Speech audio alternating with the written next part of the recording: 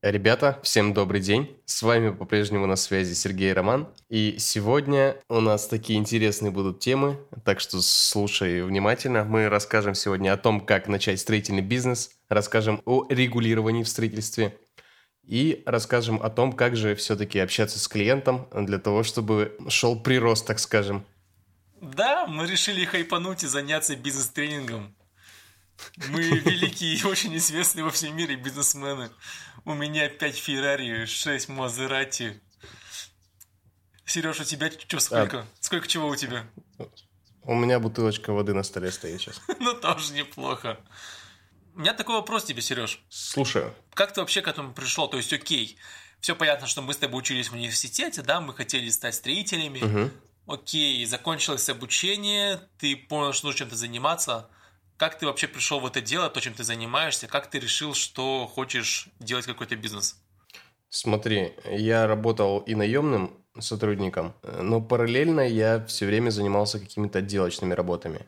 То есть какие-то навыки у меня всегда в этой сфере были, и меня все время бесило сидеть на месте. Я работал и в проектном институте, работал на продажах, работал еще в каких-то местах, тоже связанных со строительством, но в основном это предполагало как раз-таки нахождение на одной точке в одном месте. Мне это дико не нравилось, и я решил попробовать все сам. Ну и, собственно, так нашел я первого клиента. То есть у меня какой-то опыт был уже в отделочных работах, но опыта организации, опыта там ведения какого-то бизнеса, этого, конечно, не было. Приходилось наступать на много грабель. Смотри, мне просто немного непонятно, ты говоришь, мне хотелось двигаться, и так я нашел первый заказ. Как бы мне пропадает это среднее звено. Да, ты захотел двигаться, захотел найти себе заказчика, и ты его нашел. А как ты его нашел? То есть, что тебе помогло в этом? Смотри, я абсолютно не знал понятия, не знал понятия абсолютно, Не по что понятиям такое жил. реклама. Вообще, да. Не по погоде шелестел, браток. Да, нормально, нормально. В общем, я не знал, что это такое. Для меня найти первого клиента – это наклеить какие-то объявления, это какие-то листовки раздать, и все. Вот это было все, о чем я тогда думал и знал. Но на самом деле я так пошел. То есть я распечатал листовки и пошел раздавать. А без шуток, и так и прилетел наш первый клиент. Сколько прошло времени после того, как ты все расклеил, и как ты получил первого клиента? Ну, мне кажется, это все в течение там 1,5 недели было. То есть я пошел немножко не тем способом. Сейчас, конечно, бы я этого не делал бы. Я пошел по строительным магазинам и начал им втюхивать свои листовки. Но листовки, кстати, более-менее были красивые такие. Они даже цветные. Я заморочился, заказал тираж, распечатал. Они такие были глянцевые. То есть не было такого, да, что ты взял бумажку, наклеил ее у подъезда, и там так ножницами подрезал, чтобы люди отрывали твой номерок. Не такая, да, листовка Нет, была? и еще такая, знаешь, штука есть. Ты специально один номерок отрываешь, якобы люди отрывают. Такой психологический прием есть. Да, есть такое. Я не знаю, мне кажется, это сейчас максимально все неэффективно. Вот эти все, знаете, около подъезда, там листовки или просто там афиши какие-то вешать. Не прикольно, но кто будет?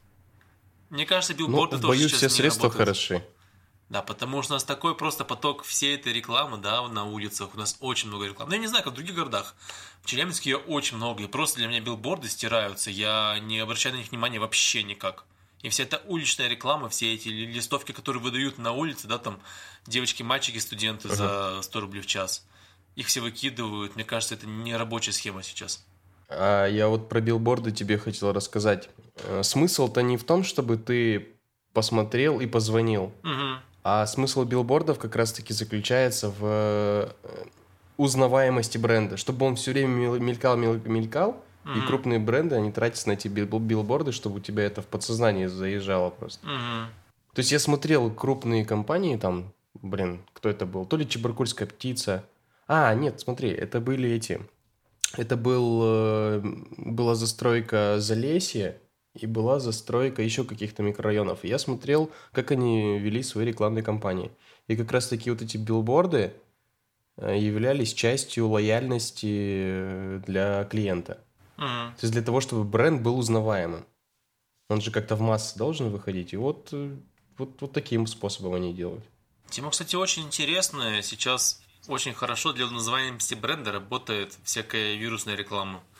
Ну, допустим, дебильная реклама мегафона, допустим, там ты тряси смартфон. Она же заедает в голову вообще со страшной силой. Ее просто не выкинешь, да, поэтому... Ну, каждый что делает для узнаваемости бренда. Просто у нас такая отрасль, мне кажется, странновато. Гиги за шаги.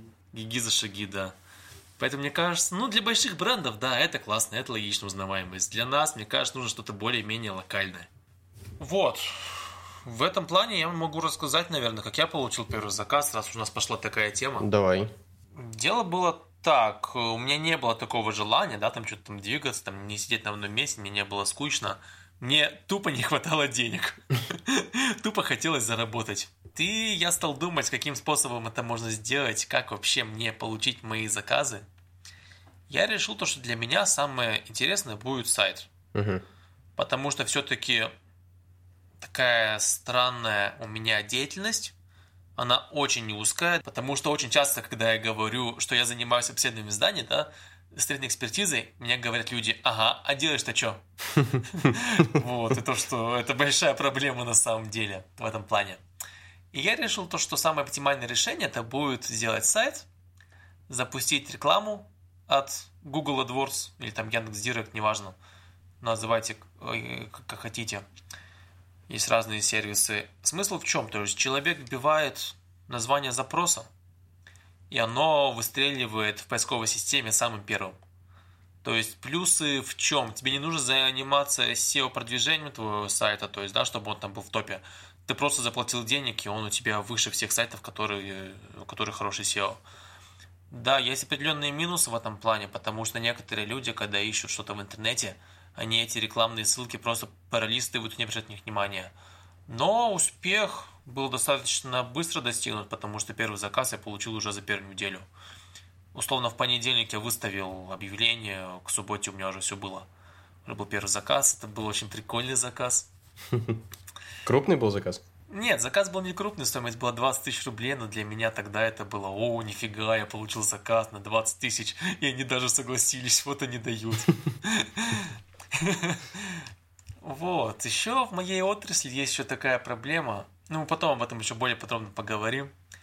То есть я не могу просто, да, сказать то, что окей, чуваки, я занимаюсь там строительной экспертизой, давайте заказывайте у меня. Мне нужно, чтобы у меня были различные документы, да, чтобы там стояла печать организации, у которой есть СРО. Вот, я решил, что это максимально невыгодно, да, там сразу все это покупать, это на самом деле очень дорого. Потому что сороха там стоит достаточно крупную сумму денег, еще нужно каждый месяц платить взносы. Вот. И я решил договориться с организацией, у которой все это есть, за небольшой процент. Это получилось очень выгодно, поэтому, народ, хотите заниматься строительной экспертизой, но не хотите тратить деньги, договоритесь со своими товарищами, найдите кого-нибудь, с кем можно сотрудничать. На самом деле, на начальных этапах это очень выгодно. Конечно, как вы договоритесь, потому что условия могут быть там и конские, то, что они там будут забирать там половину от всей работы, но я вас уверяю, что найти оптимальные для вас условия это реально, если постараться. Вот, поэтому... Да, вообще, да. Да, поэтому... Если постараться, можно все сделать. Да, конечно. Поэтому, ребят, реклама – двигатель торговли. Вот не зря это все дело сказано, потому что дело даже не столько там в Яндекс.Директе, да, там в Google AdWords. Работает абсолютно любой рекламный сервис. Все, что угодно. Это может быть Авито, это может быть там Юла, это даже сраные Яндекс.Услуги, о которых никто не знает. И то это работает, правда. Регистрируйтесь там во всех там Дубльгисах, Яндекс.Картах, Google.Картах. Везде любое упоминание о вас там, или о вашей компании, чем бы вы ни занимались, все приносит свои плоды. Потому что бывает, да, что мне звонят заказчики. И так, когда мы уже начинаем в этом месте работать, я узнаю там, где вы меня узнали. Может быть, где-то половина это уже сейчас глухой телефон. То, что мне сказал этот сказал тому, и как-то так меня нашли. А вторая половина это все-таки не столько сайт как таковой, да, что меня нашли в поиске, сколько на каком-нибудь там сервисе, потому что таким SEO-продвижением я не занимаюсь, у меня сайт там не висит в топе позиций. Рекламу я не плачу уже года 1.5. А люди находят меня в интернете просто по разным ссылкам. Я не знаю, как это происходит, как это работает, но факт есть факт. Сереж, ты как находишь своих заказчиков, своих клиентов? Точнее, как они тебя находят, вот так вот. Вот ты сейчас правильно подметил. Последнее время они находят, да, мне особо больших усилий для поиска клиентов прикладывать не приходится. Единственное, в планах, конечно, расширяться, и без привлечения клиентов это невозможно. А сейчас, в данный момент, как так называемое сарафанное радио идет. То есть раньше я также настраивал рекламу, также вел сайт. Сейчас я сайт попросту отключил, потому что в основном заказы приходят по рекомендациям. То есть очень большой процент заказов приходит по рекомендации, поэтому я просто не плачу за это деньги, не трачу. Вот. Теперь вот ты говорил про то, что площадок много, да, у нас для поиска всяких разных. Это там Авито, это там этот. Да, действительно. И ты правильно сказал, что нужно регистрироваться и давать знать о себе везде, так как чем больше информации о тебе, тем больше вероятности, что тебя просто найдут. Нет смысла рекламироваться только в Гугле и надеяться на то, что ты там скоро выстрелишь и просто денег побольше платишь. Нет, куча есть бесплатных сервисов, пожалуйста, регистрируйся. Чем больше упоминаний о тебе, тем больше вероятность, что твой сайт будет на высших запросах, тем больше вероятности того, что клиент тебя найдет. И не стоит забывать о том, что после того, как тебя клиент нашел, тебе еще необходимо продать свои услуги. А продать это не значит втюхать, а продать это значит правильно договориться. То есть ты должен свою позицию, какие-то свои условия, которые удовлетворят клиента. То есть должна совершиться такая предварительная сделка, да, так скажем, перед заключением договора. Вот, помимо площадок, еще очень интересная тема, как коллаборации, которую я бы хотел обсудить. А это именно взаимодействие с какими-то смежными организациями, смежными лидерами мнений, которые смежными имеется в виду в твоей деятельности. Вот у нас, например, в сфере ремонтно-отделочных работ это дизайнеры. То есть очень хорошо сотрудничать с дизайнерами и, то есть взаимовыгодно как-то. Это не значит какой-то процент отдавать заказа дизайнеру. Это значит, возможно, взаимовыгодно за счет репутации. То есть много есть некачественных строителей или некачественных дизайнеров, а когда хорошие ребята друг друга находят и рекомендуют просто так, оно вот вдвойне выгодно получается. И тем хорошо, и другим хорошо. Это могут быть какие-то связи со строительными магазинами. То есть тебе хорошо, что тебя рекомендуют, а им хорошо, что ты у них закупаешься материалами. А еще и скидку они какую-то могут делать для тебя, а ты для клиента. Это вообще всем хорошо получается. То есть надо смотреть там, где происходит поток клиентов. Это те же самые магазины, это те же самые смежники. И с этими ребятами надо договариваться, работать, и это всем будет хорошо. Нет, на самом деле это интересная коллаборация, да, тема. Даже в моей отрасли у меня это работает так. То есть я провожу обследование. Да вот мы сейчас с Ромой. Нет, у нас все-таки какой-то более некоммерческий проект, это так, чисто по фану. Это мы обсуждали давно в нем подкасте. Вот, говорю то, что для меня это работает немножко по-другому, то, что там нет ни дизайнеры, там ни отделочники, никто. Для меня это люди, которые занимаются именно строительством, именно, может быть, усилением конструкции, капитальным ремонтом. Потому что я прихожу на объект, да, я выдаю какие-то рекомендации, что нужно сделать. Потом приходит строительная бригада, усиливает это по моим работам, и все счастливы. То есть, допустим, я делал обследование театра, театр бывший «Спартак», сейчас новый художественный театр, это вот на улице Ленина. Да, и я туда отлично после обследования загнал там ребят, которые все это дело отремонтировали по моим работам, все остались довольны. Они точно так же меня привлекали, там, когда они сталкивались с какими-то проблемами. То есть, получается, да, взаимно выгодно. Это классно. Коллаборация, это работает. Это прям круто. Вот так вот. Вот так вот. Теперь мы с тобой еще обсуждали о том, что поговорим о регулировании в строительстве. Вот. Хотели поговорить, чтобы ты рассказал о СРО. Вообще, что это такое? Что это за СРО? 3 какие-то непонятные буквы. Ну, непонятные я имею в виду для клиента, например. Почему это важно? Какие бывают виды? Ну, давай, я тебя послушаю. Да, смотрите, на самом деле вообще объективно это просто выкачка денег с бизнесменов. У нас раньше... Спасибо. Следующая тема.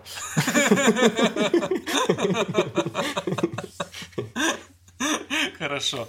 Нет, на самом деле у нас раньше просто были лицензируемые виды деятельности, да, то есть ты приходил, получал лицензию, и прикольно, все классно, ты начинаешь работать. Все понятно, все логично, ты, получается, под шапкой государства. Они тебе выдали лицензию, ты работаешь. Но потом они решили сделать какую-то вообще непонятную херню, что люди будут сами контролировать друг друга. И создавалась куча разных ассоциаций, которые называются саморегулируемая организация. Они берут деньги за вступление, берут ежемесячные платежи, сумма не маленькая, и теперь, если ты хочешь заниматься строительством, ты должен быть членом СРО. СРО бывает строительное, бывает проектное, бывает на изыскание, то есть там есть разные виды СРО. Давай объясним, что это же идет, ну, сбор вот этих вот средств вообще, почему это стоит денег, это как компенсация за возможные риски. Вообще, в принципе, да. То есть организации, если накосячит, прям косячит вообще сильно, то есть фонд возмещения ущерба, из которого деньги выплачиваются пострадавшему. Ну да, задумка изначально же такая. Задумка интересная. Куда уходят эти деньги на самом деле? Ну, что-то как-то я не знаю. СРО это не коммерческая организация, то есть они не получают прибыли, но почему-то их столько развелось, и они все богаче и богаче с каждым днем. Порадуемся за них. Вот, но... Пара-пара-пам. Да, но все не так плохо. То есть, если вы хотите заниматься строительством, у вас есть все-таки вариант не вступать в СРО, потому что далеко не на все работы распространяется. Допустим, Сережа занимается отделкой, на отделочной работы СРО не нужно. Точно так же, как на устройство полов, допустим. Как на какие-то земляные работы, как на демонтажные работы. Это мы говорим о строительном СРО. Если мы говорим что-то ближе к моей теме, то СРО не требуется для, допустим, для проекта именно архитектурного, да? То есть не когда вы делаете какие-то конструктивные решения, разрабатываете, а когда разрабатываете раздел R, то есть архитектурные решения. Когда вы делаете ландшафтный дизайн, когда вы делаете проект, допустим, планировки межевания территории.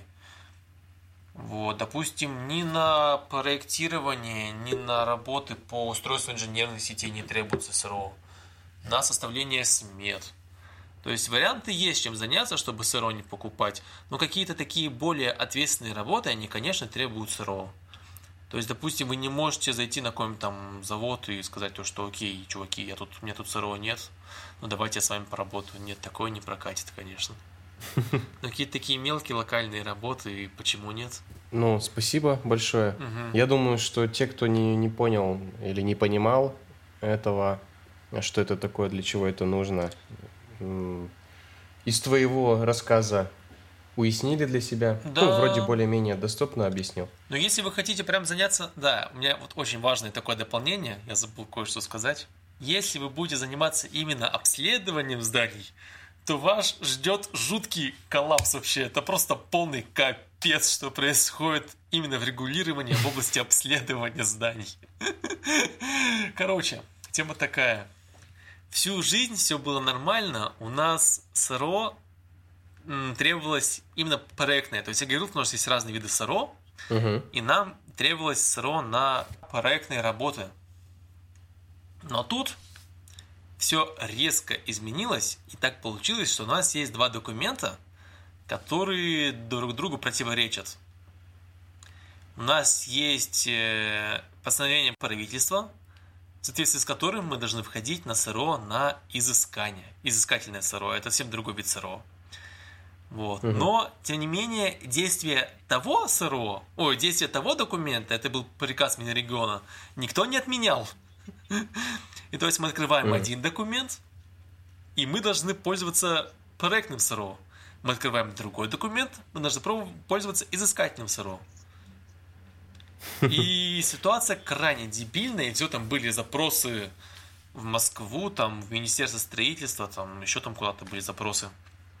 И там тоже ситуация странная, потому что один раз пишется ответ, что для работ по обследованию здания необходимо проектное СРО, потом через месяц они пишут: мы отменяем действие этого письма, мы ошиблись, вы должны быть членом изыскательного СРО. И даже в тендерах, вот у меня ребята подавались, знакомые, им указали в требованиях, что должно быть оба. Они выиграли тендер по цене, их отклонили, потому что у них СРО только изыскательное. Они давай строчить ФАС, типа то, что, чуваки, мы должны быть членами изыскательного СРО, и нам пофиг. ФАС сказала: нет, неправильно, потому что в закупке было указано, что у вас должно быть 2 вида СРО. Если вам интересно лично мое мнение по этому поводу, я скажу вам следующее. У нас вот есть такая вилка, в законодательстве, и мы должны пользоваться документом, который стоит в иерархии выше. Ну да. А постановление правительства, то есть у нас как ее? Сначала у нас идут Конституция, потом идут федеральные законы, потом идет постановление правительства, и только потом всякие ведомственные акты. То есть постановление правительства у нас идет выше, чем приказ Минрегиона. Соответственно, мы должны быть членами изыскательного СРО. Вот вам мой ответ, но сослаться вы на это не можете, в тендере вас все равно отклонят. Покупайте оба. Вот так вот. Двойная выкачка денег получается. Ну, мне кажется, это получилось случайно. Все, не хочу больше об этом, это такая для меня тяжелая тема, я думаю, людям тоже не очень сильно интересно это слушать. О чем мы там говорили? О клиентах говорили. Так давай дальше о клиентах будем разговаривать. Смотри, тут ты говорил то, что очень сложно общаться с клиентом, как-то, может быть, продать ему услугу, то есть не навязать ей, но продать ему услугу. Как ты справляешься с этой проблемой? То есть как ты добиваешься доверия клиента? Вот такой у меня вопрос. Хороший вопрос. И конкурсы интересные. Хороший тамада.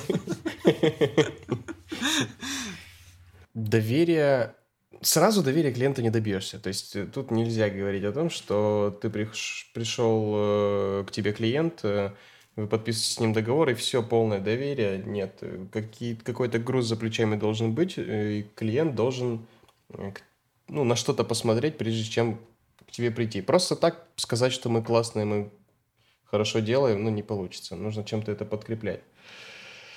Я хотел сказать, что да, помимо того, что ты совершил сделку, то есть произошла продажа, тебе еще необходимо этого клиента удержать.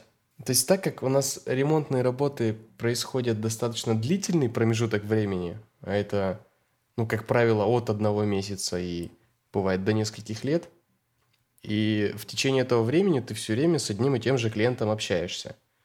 И ссориться, как-то категорически не приветствуется в этом деле. Да, клиенты бывают разные запросы, бывают разные какие-то ситуации, моменты и нюансы, но приходится как-то с этим мириться. И доверие, оно как-то возникает именно в ходе работ. Не знаю, как-то мы общий язык находим все-таки все время с клиентами, идем навстречу, наверное, как-то так доверие и происходит. Нас же все-таки рекомендуют, и, видимо, мы добиваемся этого доверия. Делать это специально какими-то манипуляциями, какими-то способами нет. Надо просто хорошо выполнять свою работу достойно и идти навстречу клиенту. Я думаю, это золотая середина к тому, как достичь доверия клиента. Да, конечно, доверие клиентов – это очень такая сложная тема, но, ребят, серьезно, не всегда нужно ставить своей целью именно заработать деньги. То есть, окей, звонит тебе заказчик, он хочет с тобой либо посоветоваться, либо просто что-то узнать. Не обязательно говорить: а вот ты мне сначала заплати, а потом мы с тобой поговорим. Да? В чем проблема? Ты же просто поговоришь с человеком, да, дашь ему какую-то помощь, совет дашь, и все, он будет довольный, потом там, к тебе вернется.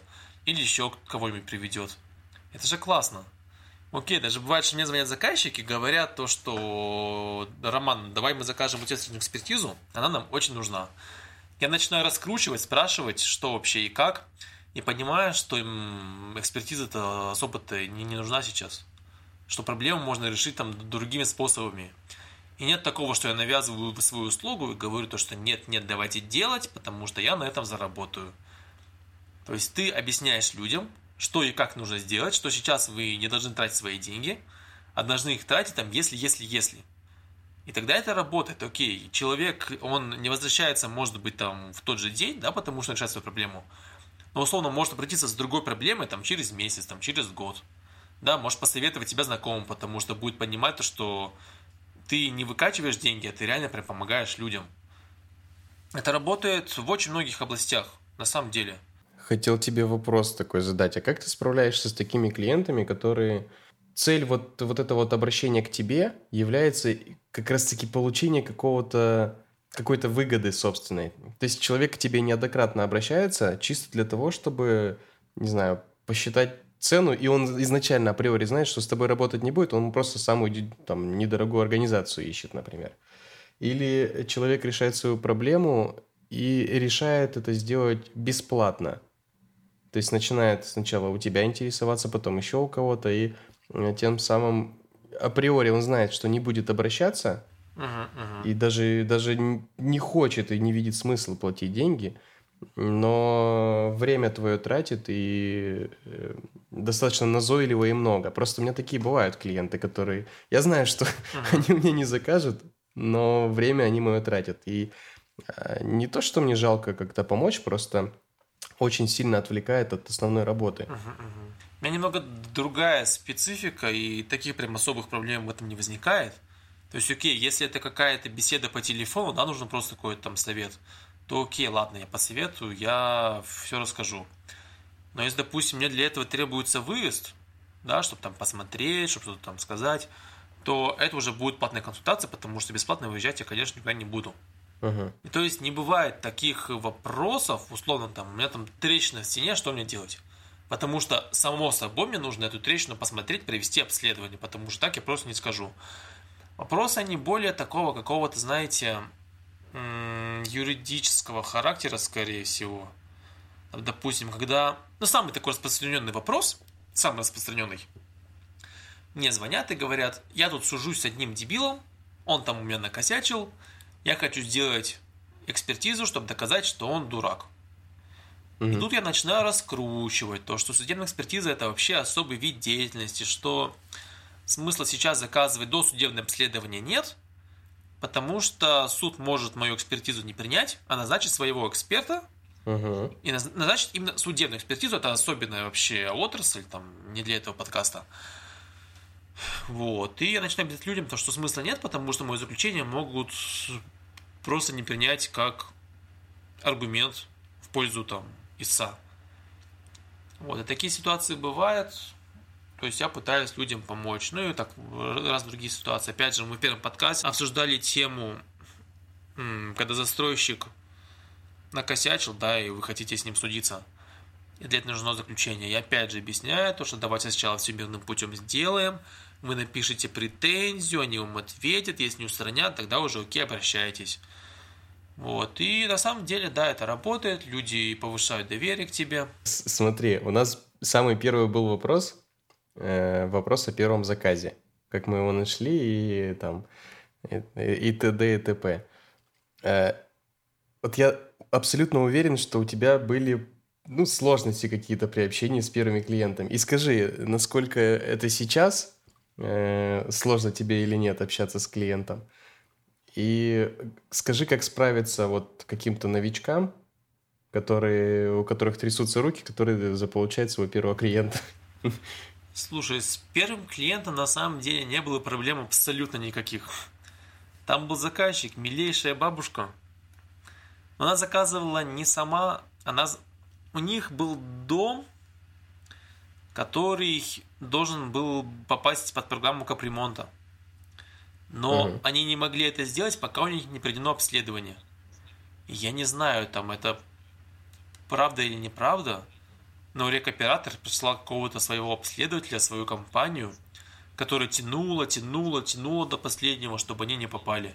И в итоге жильцы психанули, там и самая ответственная женщина, получилась бабушка, она нашла меня, заказала услуги, оплатила эти услуги управляющая компания, и все остались довольны, потому что я сделал заказ достаточно быстро, там, я выехал на объект, и через неделю там уже все было готово. Вот, этот заказчик остался до сих пор, это управляющая компания заказчик.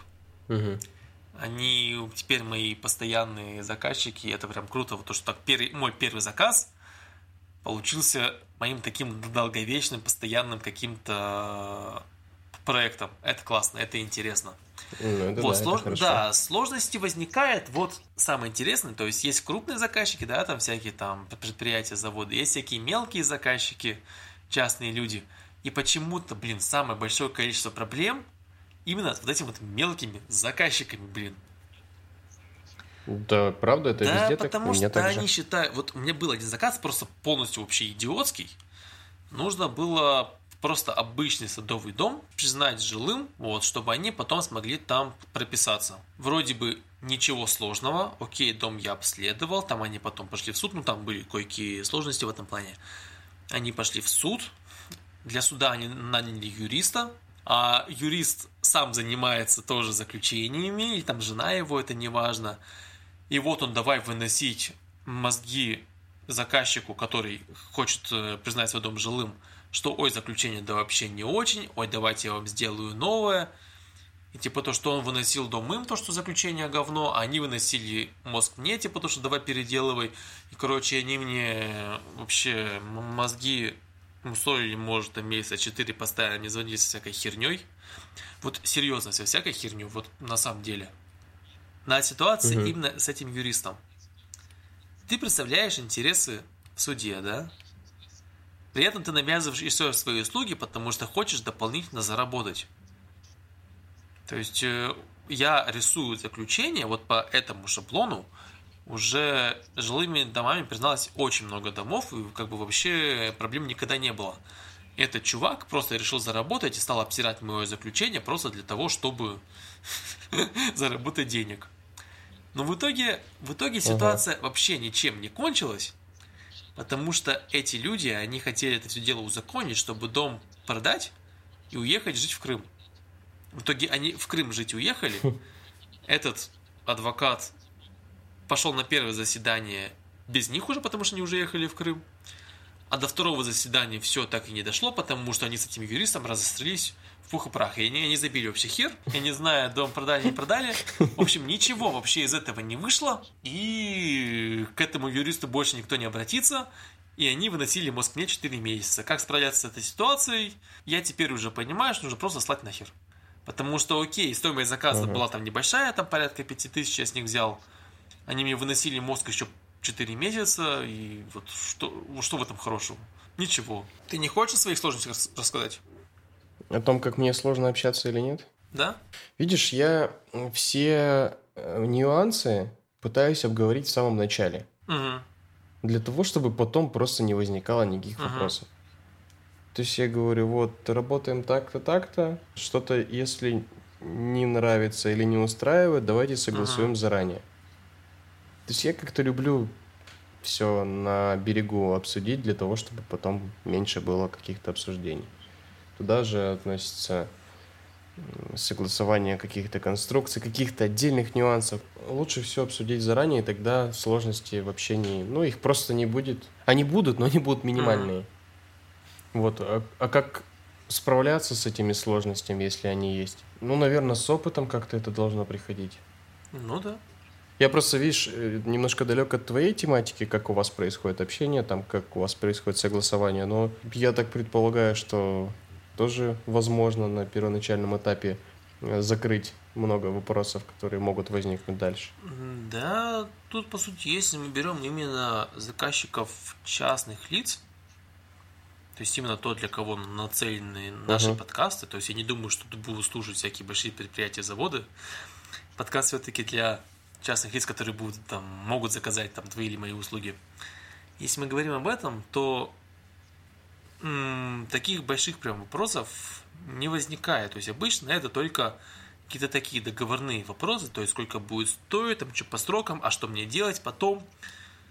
Потому что, окей, ну, я сделаю свою работу, выдам заключение, выдам грамотное заключение, да, и там, то есть человек, который не разбирается в этой теме, он даже, по сути, и не поймет, то есть какое заключение выдано, там, хорошее или плохое. То есть сможет так там пролистать выводы, чтобы его устроило, там не устроило, и на этом все. То есть каких-то таких больших там согласований, разногласий обычно не возникает вообще никогда. Они просто там относят свой документ, куда им надо. Окей, там его либо принимают, либо не принимают. Если не принимают, там, конечно, можно переделать все это дело, исправить, чтобы приняли. Это вообще не вопрос, даже не обсуждается. Потому что, ну, там, законодательство меняется, да, вопросы возникают все время, там, что-нибудь там где-нибудь добавить, какую-то там фразу, строчку. Это нормальная тема. Ну, разногласия, не знаю, таких больших прям особых разногласий не возникало. Ну что, на этой веселой ноте предлагаю подойти к завершению нашего подкаста. Что, Роман, попрощаемся с нашими слушателями? Прощаемся. Надеемся, что то, о чем мы говорили, было кому-то полезным и решило какие-то вопросы в голове. Надеемся, что будете следить, будете смотреть за нашими новостями. Подписывайтесь на группы, подписывайтесь на наши социальные сети. Мы постараемся какие-то интересные вопросы обсуждать. Можете нам задавать их лично, всегда ответим. Бесплатно ответим. Да, за консультацию не возьмем. Да, и на самом деле, если у вас есть какие-то истории, то пишите. И, может быть, именно вы станете героем нашего следующего подкаста. Не, ребят, на самом деле, почему нет? То есть мы с радостью пообщаемся с кем-нибудь, если у вас есть такое желание, то, конечно, пишите. Тем много, тем и интересные, поэтому будем общаться. И тем более у нас какой подкаст уже? 4-й, да? 4-й и нулевой еще, до этого 5 подкастов. Да. Мы с каждым подкастом все больше раскрываемся, и как-то, мне кажется, общение все более живое с каждым выпуском. Поэтому еще немножечко мы будем вести интересные беседы с нашим гостем. Мы, мне кажется, готовы. Почему нет? Будем как Юрка дуть. Я буду как Юрка, ты как дуть. Вместе Юрка дуть. Да.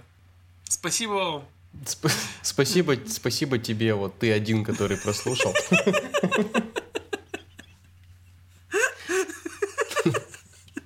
Сереж, ну это ж ты был. Это ж ты послушал. Да, спасибо мне. Спасибо, Сереж, что ты нас слушаешь. Ой, неплохо. То есть настолько, да, ну, уже? Ладно, что, весело.